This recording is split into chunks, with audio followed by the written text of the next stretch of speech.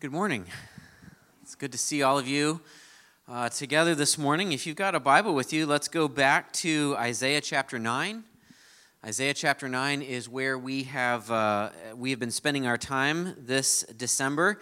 And if you don't have a Bible and you'd like to follow along with us, there are Bibles in the chair racks in front of you.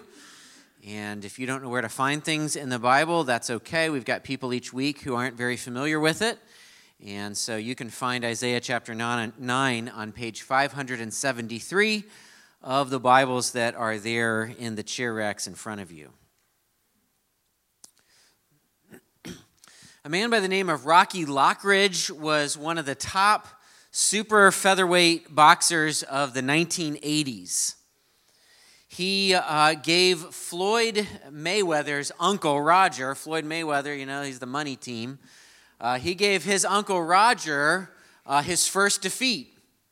He fought the boxing great Julio Cesar Chavez and almost defeated him. He was an amazing boxer. But as much as he was a champion in the ring, he was not a champion in his personal life. In fact, after boxing, his personal life totally fell apart. He had plenty of money, plenty of fame, anything he wanted, anytime he wanted. And when he retired from boxing, he had become addicted to alcohol and addicted to drugs. And because of this addiction to alcohol and drugs, he lost his family. He became estranged from them. And not only did he lose his family, he lost his home. And for many years, he lived out on the streets, sleeping on park benches or in abandoned buildings. He lost everything, including his family who barely knew him. His boys grew up without him, did not even know what he looked like anymore. And his family decided to stage an intervention for him. And in this intervention, this was a last-ditch effort to try to get him clean, to turn his life around, to restore the broken relationships that had been lost. And one of the aspects of this intervention was his now grown sons, meeting him for the first time in many years. And meeting him for the first time in many years, each one of them had an opportunity to say something to him. And one of the things that one of his grown sons said to him, as he looked at him for the first time in over 15 years, he said, "I do not know who you are." He went on to describe that he had seen his father on TV. He'd seen the videotape of what his father had done. He'd heard about the greatness of his father as a boxer. But as a son, looking at his father, he said, "I don't know who you are." And this loss, this lack of knowledge about his father was so profound as he reflected on it, as he said, because he hadn't seen him in many years, didn't even know what he looked like. He said, "I spent the last 15 years of my life looking over my shoulder at every man that passed, wondering if it was you."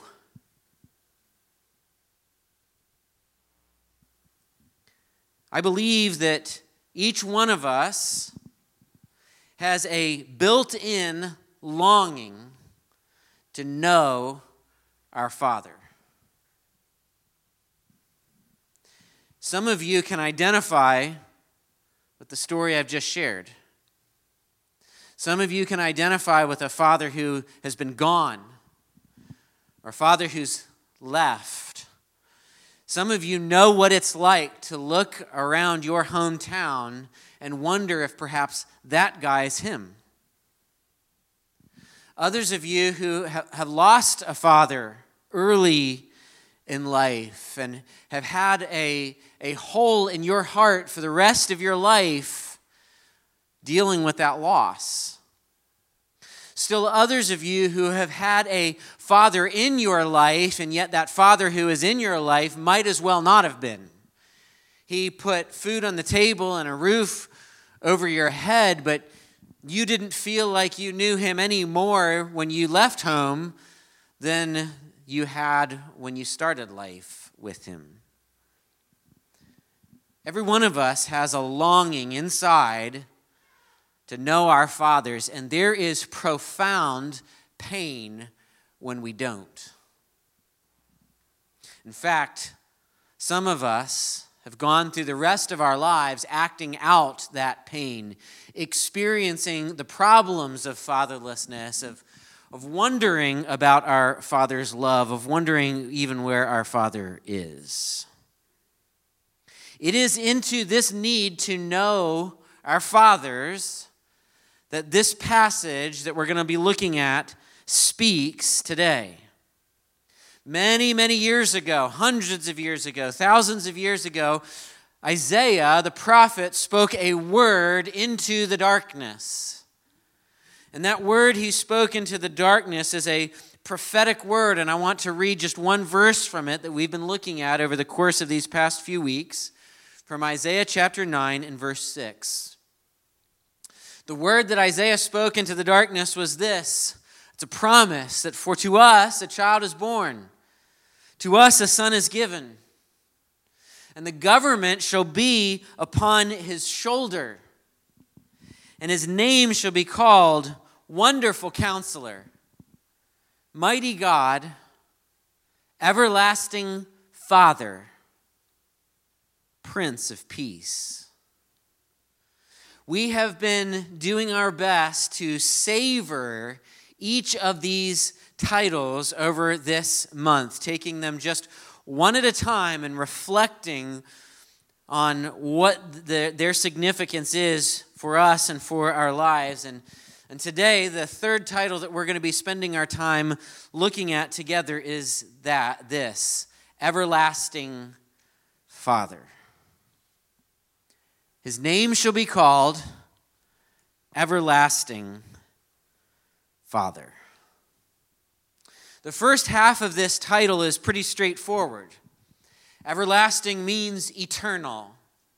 And that should no longer be a surprise to us as this coming child is described, because every title that we've looked at up to this point has been a hint at or an outright statement of the divinity of this child that would be born, the deity of this child who would be born. And so it should come to us as no surprise now that he would be described as an everlasting or an eternal Father. Another way that Hebrew word is translated other times in your English Old Testament is the word forever. You could read that as our forever Father. But that isn't the aspect of this title that might be a little bit challenging to us. The thing that might be a little bit challenging to us is the other half. That the child who is born and the son who is given is described as Father. One of the fundamental beliefs or assertions of Christian theology is that the one God exists in three persons. One essence in three persons, Father, Son, and Spirit.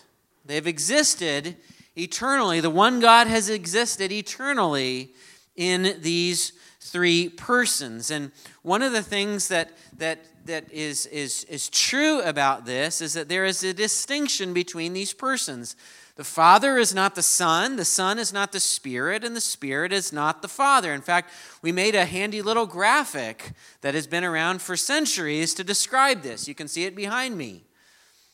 The Father is not the Son, nor is the Son the Spirit, nor is the Spirit the Father. However, each of the three are fully God. So the question is this: did Isaiah not have access to our graphic? He didn't. Isaiah did not have access to our graphic. Did Isaiah miss something in his prophetic seminary degree where he did not understand that there's a distinction between the three persons of the one God? What is going on here is he accidentally asserting a Trinitarian heresy? Of course, none of those things are true. When Isaiah is using this title, Eternal Father, he is hinting at a truth that is going to be unpacked as Scripture unfolds in greater detail, and it is unpacked in no greater detail than in the Gospel of John. In the beginning of your New Testament, there are 4 books that you could refer to as biographies of Jesus. They're called Gospels, but they're like biographies: Matthew, Mark, Luke, and John. And in John's Gospel, he tells us this at the very beginning of it, at the very outset. He says this in chapter 1 and verse 18. No one has ever seen God.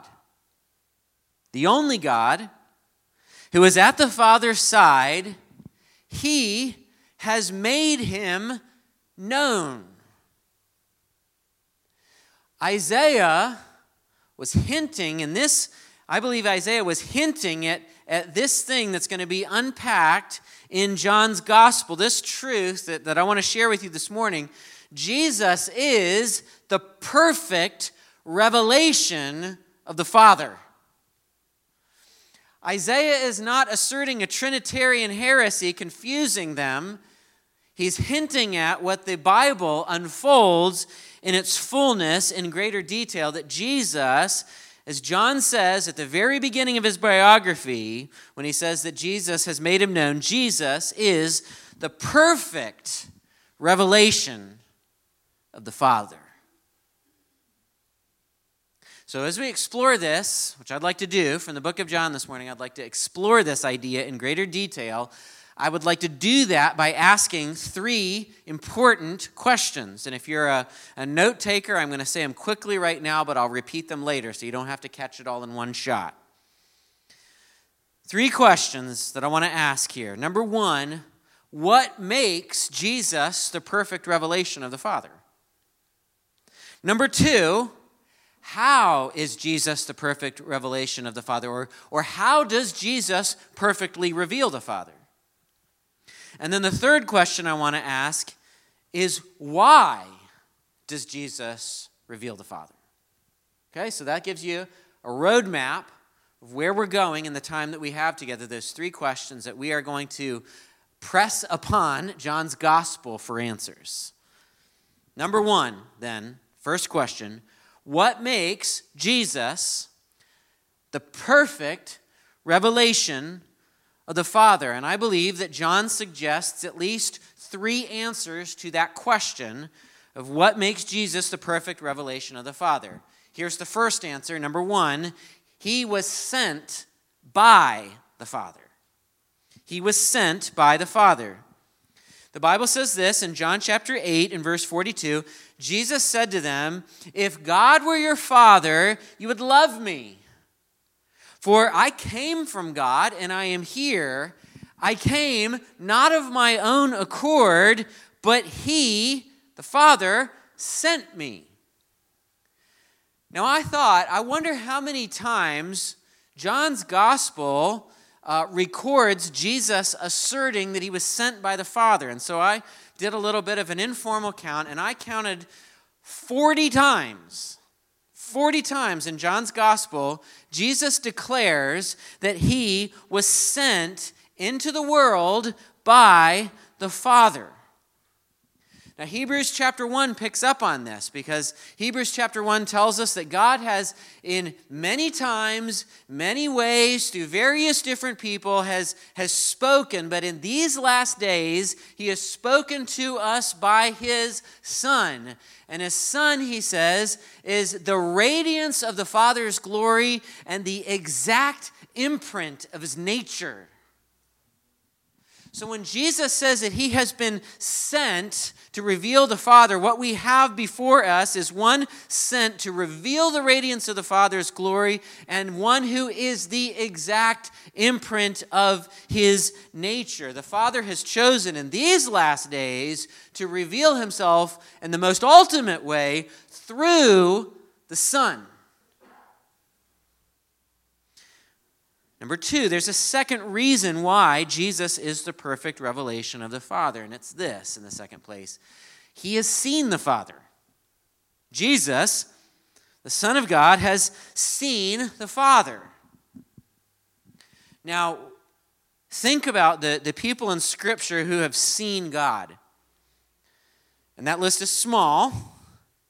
And what they've seen of God is even smaller because God is a spirit. He doesn't have a body, so we're not looking at physical features, but God has revealed himself in a variety of ways to a small number of people where they've been able to see a manifestation of his presence. And the person that's probably at the top of the list is Moses, right? Moses is the one that the Bible says speaks to God face to face, as if God had a face to speak to. It's talking about the closeness of Moses' relationship with God. If anybody had seen God, it'd be Moses. In fact, Moses one time asks God if he can see his glory, and God says this, I'll make a compromise with you. I'm going to hide you between these two boulders, between these two rocks, and I'm going to cover you with my hand, as it were, and I'm going to pass by in a display of my glory. And when I'm past, I'm going to remove my hand just a little bit so you can get a taste of it. And God tells Moses he's going to do that for this reason. He's got to do it that way because God says in Exodus 33, no human being can see my face and live. So what you're asking for is death. Nobody can see my face and live. But Jesus is uniquely qualified to reveal the Father because he is the only one who has truly seen him. In John chapter 6, a crowd was arguing about Jesus' claim to be from above because they knew his mother and father. You can claim all day that you're from above, that you've been sent by the Father, that you've seen the Father, but we know the names of your parents. We know their street address. We could mail them something if we felt like it. And Jesus responded this way in John 6:46, not that anyone has seen the Father except he who is from God. He has seen the Father. Jesus is the perfect revelation of the Father because he is uniquely qualified by being the exclusive one to see the Father. What makes Jesus the perfect revelation of the Father? He was sent by the Father. He has seen the Father. And in the third place, John tells us that he is one with the Father. Jesus makes an astonishingly bold claim in John chapter 10 and verse 30. He stands in front of a crowd of people and with a straight face says, I and the Father are one. That's an incredible statement. Jesus was so unified in purpose with the Father that he could claim that he and the Father were one. And the crowd around him clearly understood the implications of Jesus saying, I and the Father are one. That's why there were all kinds of times when people who should have been very happy about Jesus being around and doing miracles looked around for rocks so they could throw them at him in an attempt to kill him. There's another place in John that describes this. Jesus has just healed a man on the Sabbath. And everybody is up in arms that he has healed somebody, that he has dared to heal somebody in the Sabbath. And Jesus responds this way. The Bible says in John 5:18, this was why the Jews were seeking all the more to kill him, because not only was he breaking the Sabbath, which is bad enough, but he's even calling God his own Father, making himself equal with God. Jesus is uniquely and perfectly qualified to reveal the Father because he has not come on his own accord. He was sent by the Father. He is the only one who has truly seen the Father, and he is one with the Father, equal with the Father. Now I want us to turn and ask the second question. How does Jesus, according to John's Gospel, how does Jesus perfectly reveal the Father? What does that look like? And once again, I want to give you three answers to that question. How does Jesus perfectly reveal the Father? Number one, by speaking his words, by speaking the Father's words. If you've ever read through the Gospels, then you know that they are full of teachings from Jesus. In fact, some of you have Bibles in your hands that want to make it easier for you to find out the words that Jesus spoke by coloring them red.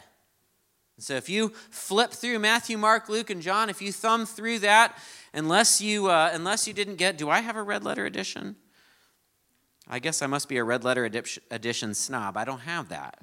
But most of you probably have those red letters in your Bible, which are meant to highlight the words and the teachings of Jesus. We have all kinds of teachings of Jesus throughout the New Testament. You've got the Sermon on the Mount. Jesus gives countless parables of teaching. We have Jesus' recorded conversations with the people that he's healing, interactions with a woman at a well. We have Jesus' recorded conversations with his disciples. And people were, the Bible tells us, astonished when Jesus spoke, because he spoke as one having authority, Matthew 7, and not as the regular teachers of the law. Jesus' teaching was accompanied by a different and obviously different level of authority.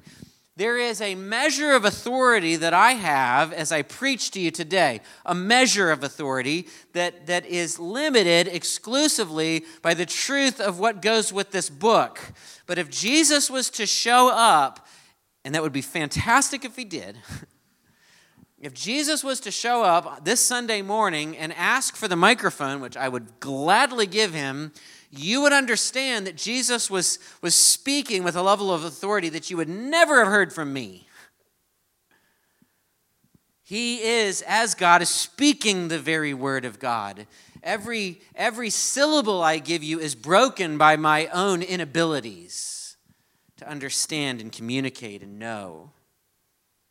But everyone recognized that Jesus spoke as one who had authority and not like the teachers of the day. Well, why did Jesus speak with such authority? Jesus answers that for us.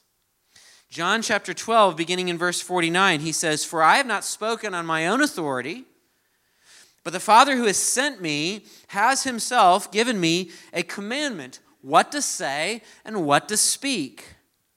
And I know that his commandment is eternal life. What I say, therefore, I say as the Father has told me." Jesus perfectly reveals the Father by speaking the words the Father gave him to speak. Secondly, Jesus perfectly reveals the Father by doing his works. By doing his works. Jesus was not simply a guru. Jesus was not simply a philosopher teacher who sat somewhere in an ivory tower and lectured on various philosophical topics. So he certainly did those things. Jesus got his hands dirty. Jesus got messy with the people that he taught. And the Bible records countless miracles of Jesus. In fact, John says this wonderful thing when he writes this whole biography of Jesus. He includes all of these things in there of miracles that Jesus has done, these signs that are meant to encourage our faith, that culminate in this raising of somebody from the dead. And then John gets to the end and he says, there are so many other things that Jesus said and did, I don't think that all the books in all the world would be able to contain them. You want to talk about a great closing line? John nailed it. You would not be able to fill all the books and all the libraries and all the bookstores and all the Kindles in all the world with the works that Jesus did. And Jesus taught us that the works he did were the Father's works. Have you ever thought about that when you read about the things that Jesus did, that Jesus is doing the Father's works? Well, again, don't take my word for it. In John chapter 5 and verse 36, Jesus says, "But the testimony that I have is greater than that of John, for the works that the Father has given me to accomplish, the very works that I'm doing, bear witness about me that the Father has sent me." So Jesus' works were given to him by the Father to do and to testify that he was indeed sent by the Father. And so when we see Jesus teaching the multitudes who are going to have to be dispersed for a long walk home, Jesus asks, hey, have these folks had anything to eat? And his disciples say, well, no. And it's Sunday, so Chick-fil-A is closed. Jesus could have dismissed everyone and said, at the end of the day, it's not my job to make sure these people are not hungry. It's my job to be a teacher. But Jesus says, do we have any food? And there's not much, but he turns that little bit into a miracle that feeds the multitude. And he's revealing the Father's works in that. When we see Jesus healing, he's doing the works of his Father. When we see him raise the dead, we see the Father at work through the Son. How does Jesus perfectly reveal the Father? He does so by speaking his words, by doing his works, and in the third place, displaying his heart. One of the things that we as human beings need most from our fathers is an assurance of their love. And many of you, when I just say that, that's a painful thing to even say. It's a painful thing to even hear because, quite frankly, you're not sure.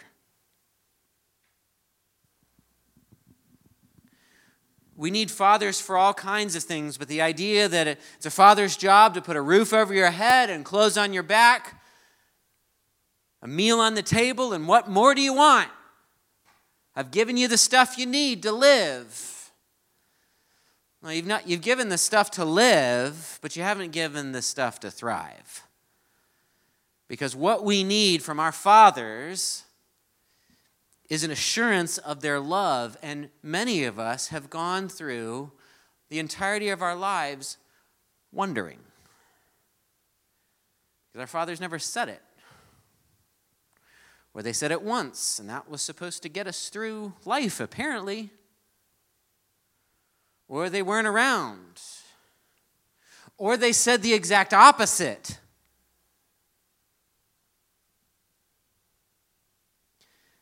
But I believe John's gospel reveals that one of the ways that Jesus perfectly reveals the Father to us is by displaying his heart.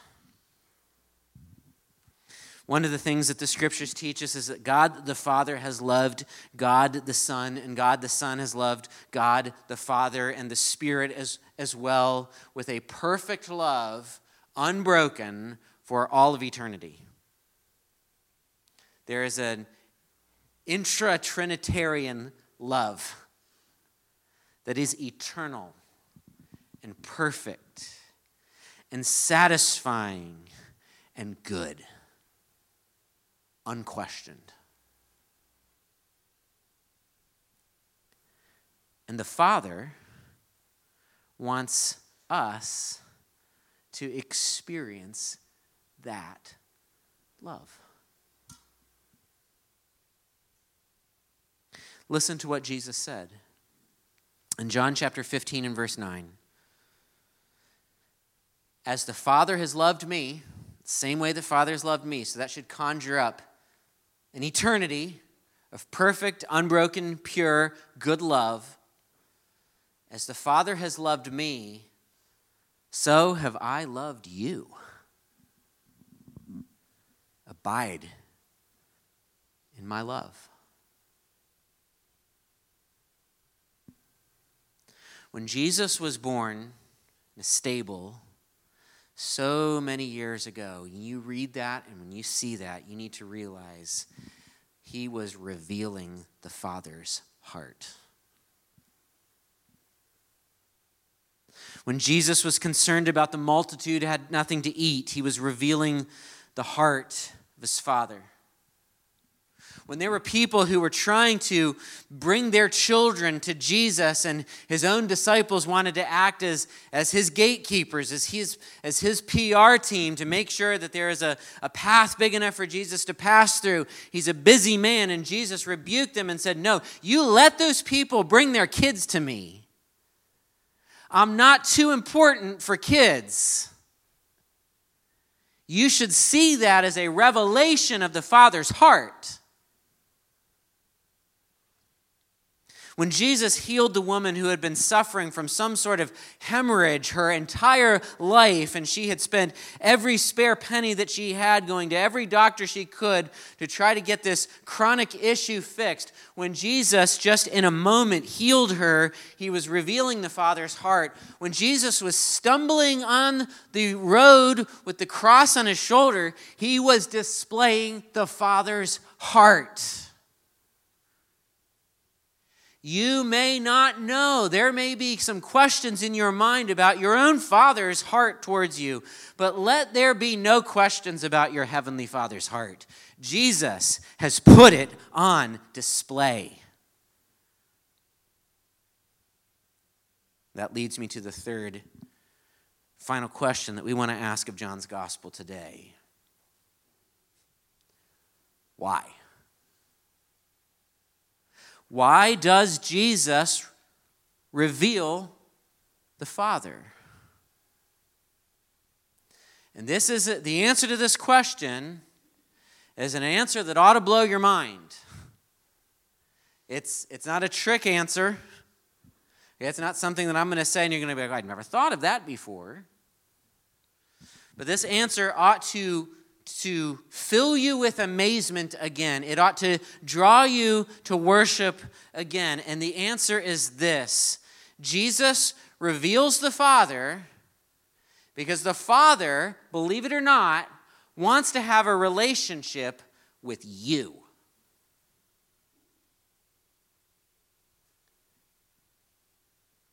Speaks the words, does the work, is sent because he's seen. He does all of that, and I'm choosing my words carefully. I'm choosing the word you over the word us to make sure that it's properly personalized in your mind and heart, because God the Father, the one who hid Moses between the boulders to just give him a glimpse of his glory, because that Father wants to have a relationship with you.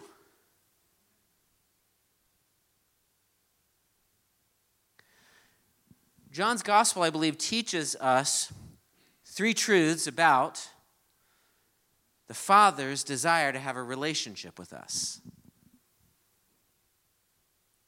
And let me walk through them briefly. John's Gospel first tells us that Jesus is the only path to a relationship with the Father. Jesus is the only path to a relationship with the Father. The good news of Jesus, the teaching of Jesus, the gospel is one of the most inclusive messages in the world.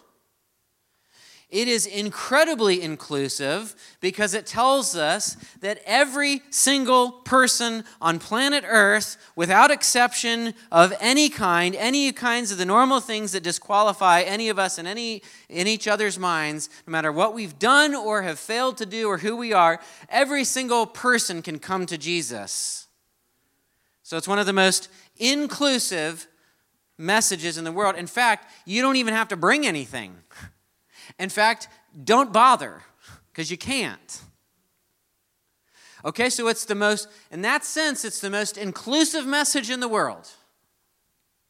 But there is a sense in which it is also the most exclusive message in the world.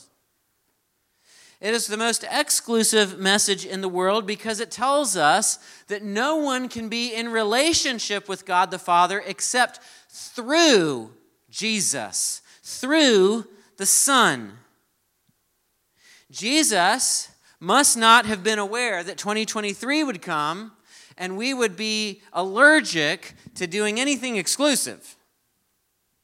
These are words that are hard to hear in our culture today, in which we believe that all roads are basically going to the same place. So roll your own, do it your own way. It's all going to work out the same for all of us in the end. And Jesus, who didn't know about that, unfortunately, said things like this in John 14:6. I am the way, the truth, the life, but there are other ways. No, he says, no one comes to the Father except through me. We come into relationship with God not through a multitude of paths, but what Jesus called a narrow way. No one reveals the Father the way Jesus has done in these last days, and Jesus is the only path to that relationship that the Father desires with us. There's a second truth that John's gospel teaches about the Father's desire to have a relationship with us. It's this: the Father pulls people into relationship with himself through Jesus. Jesus says something incredibly important in John chapter 6 and verse 44. He says, no one can come to me unless the Father who sent me draws him, and I will raise him up on the last day. Now, I'm not saying that each one of us feels like this. It's like we were in a current and just carried along, and boom, we found our way to Jesus. Okay, there are a variety of different ways that we have come to faith in Christ that are represented in this room. Some of you have come to Christ because you hit absolute rock bottom and there was nowhere else to go. Some of you came to Christ at a very young age. You were taught from the time you were a baby. You were taught the stories and the songs and church. Some of you started out like that and went and had several detours along the way and have made your way back. Some of you dealt with some of the more philosophical questions of Christianity, and it took some research and some time as you considered the claims of Christ and the authority of Scripture and the reliability of Scripture, or arguments for the existence of God. Some of you never thought any about that stuff. The very first time you heard it was like, that sounds good, I believe. There's a whole bunch of ways that this room of people has come to Christ, but none of those ways would have happened without the Father pulling you. Now, you didn't know that at the time, but as you were being drawn along magnetically to Christ, because the Father so much wanted to have a relationship with you that he was not going to leave it to you to figure out. If it's left to you to figure out, if it's left to me to figure out, we are in a heap of trouble.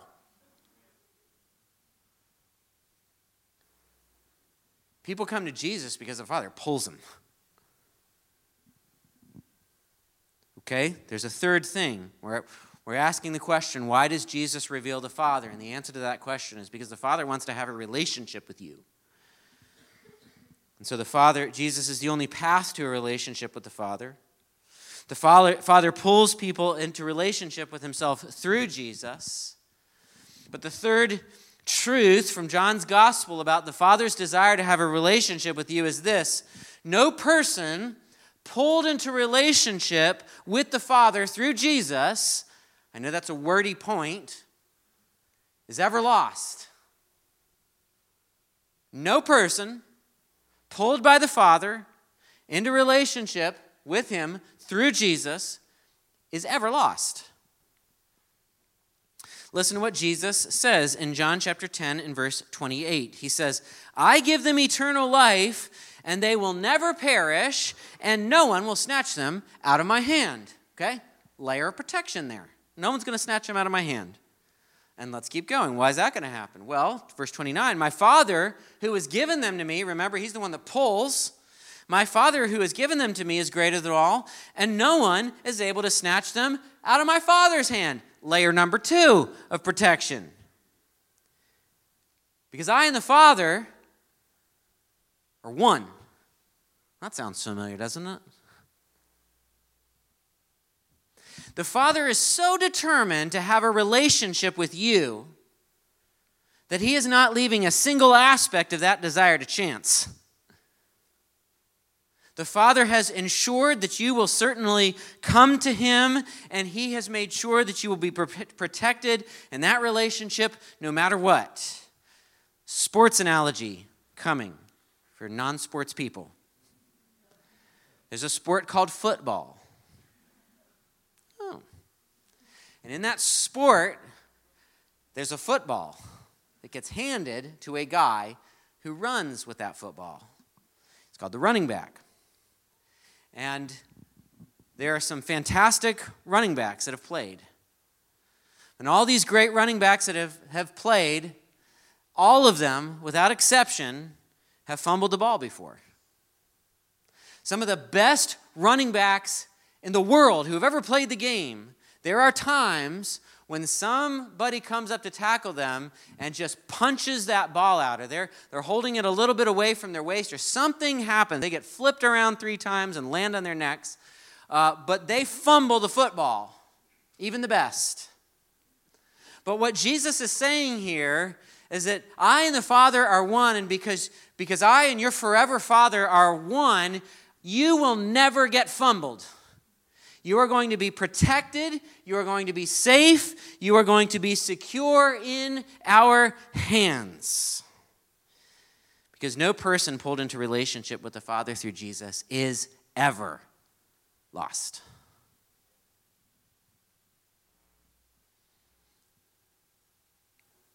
So Isaiah promised a son.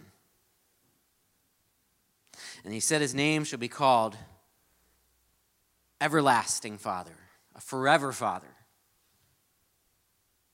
Jesus is one and the same with the God who, at the end of Isaiah characterizes with the one who inhabits eternity.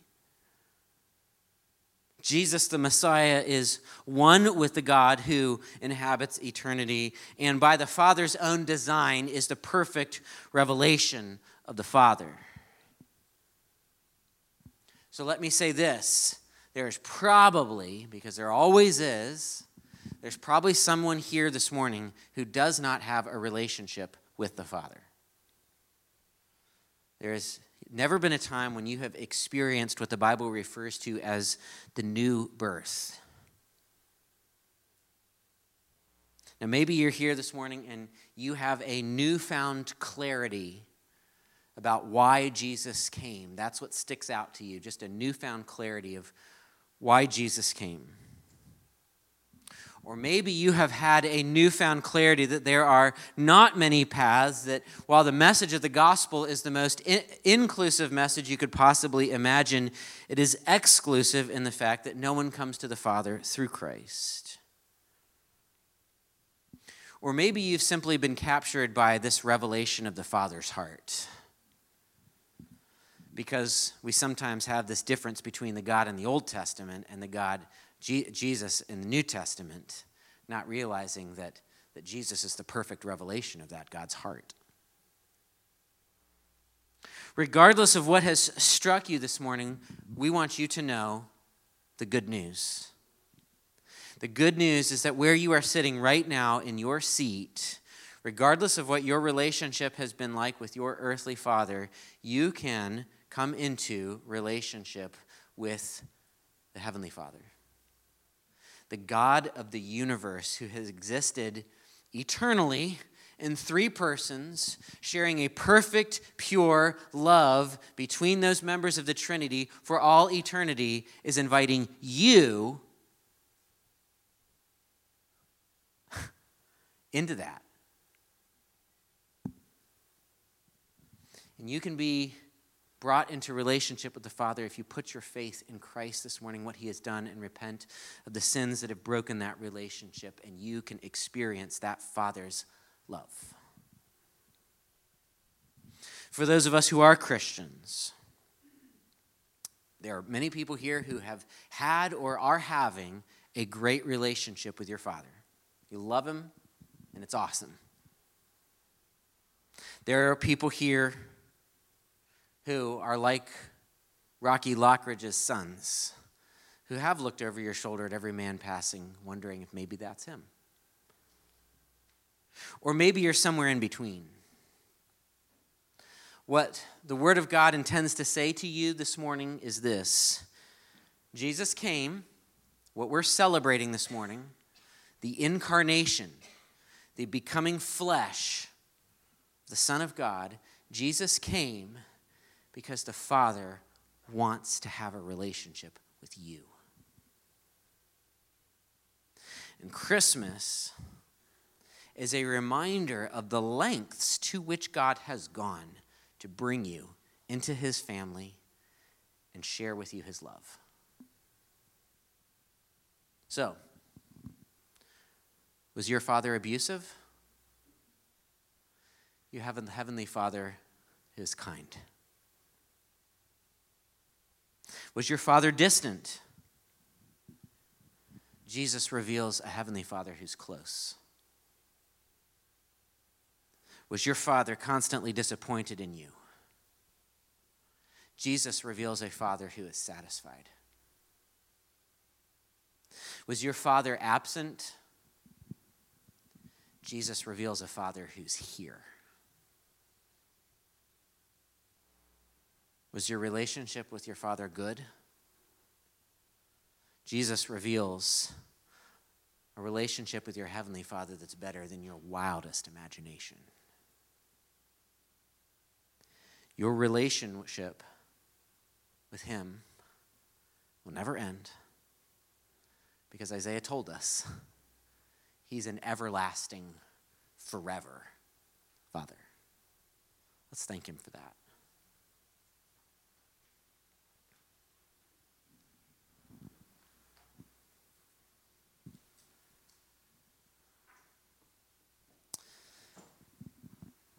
Our Father,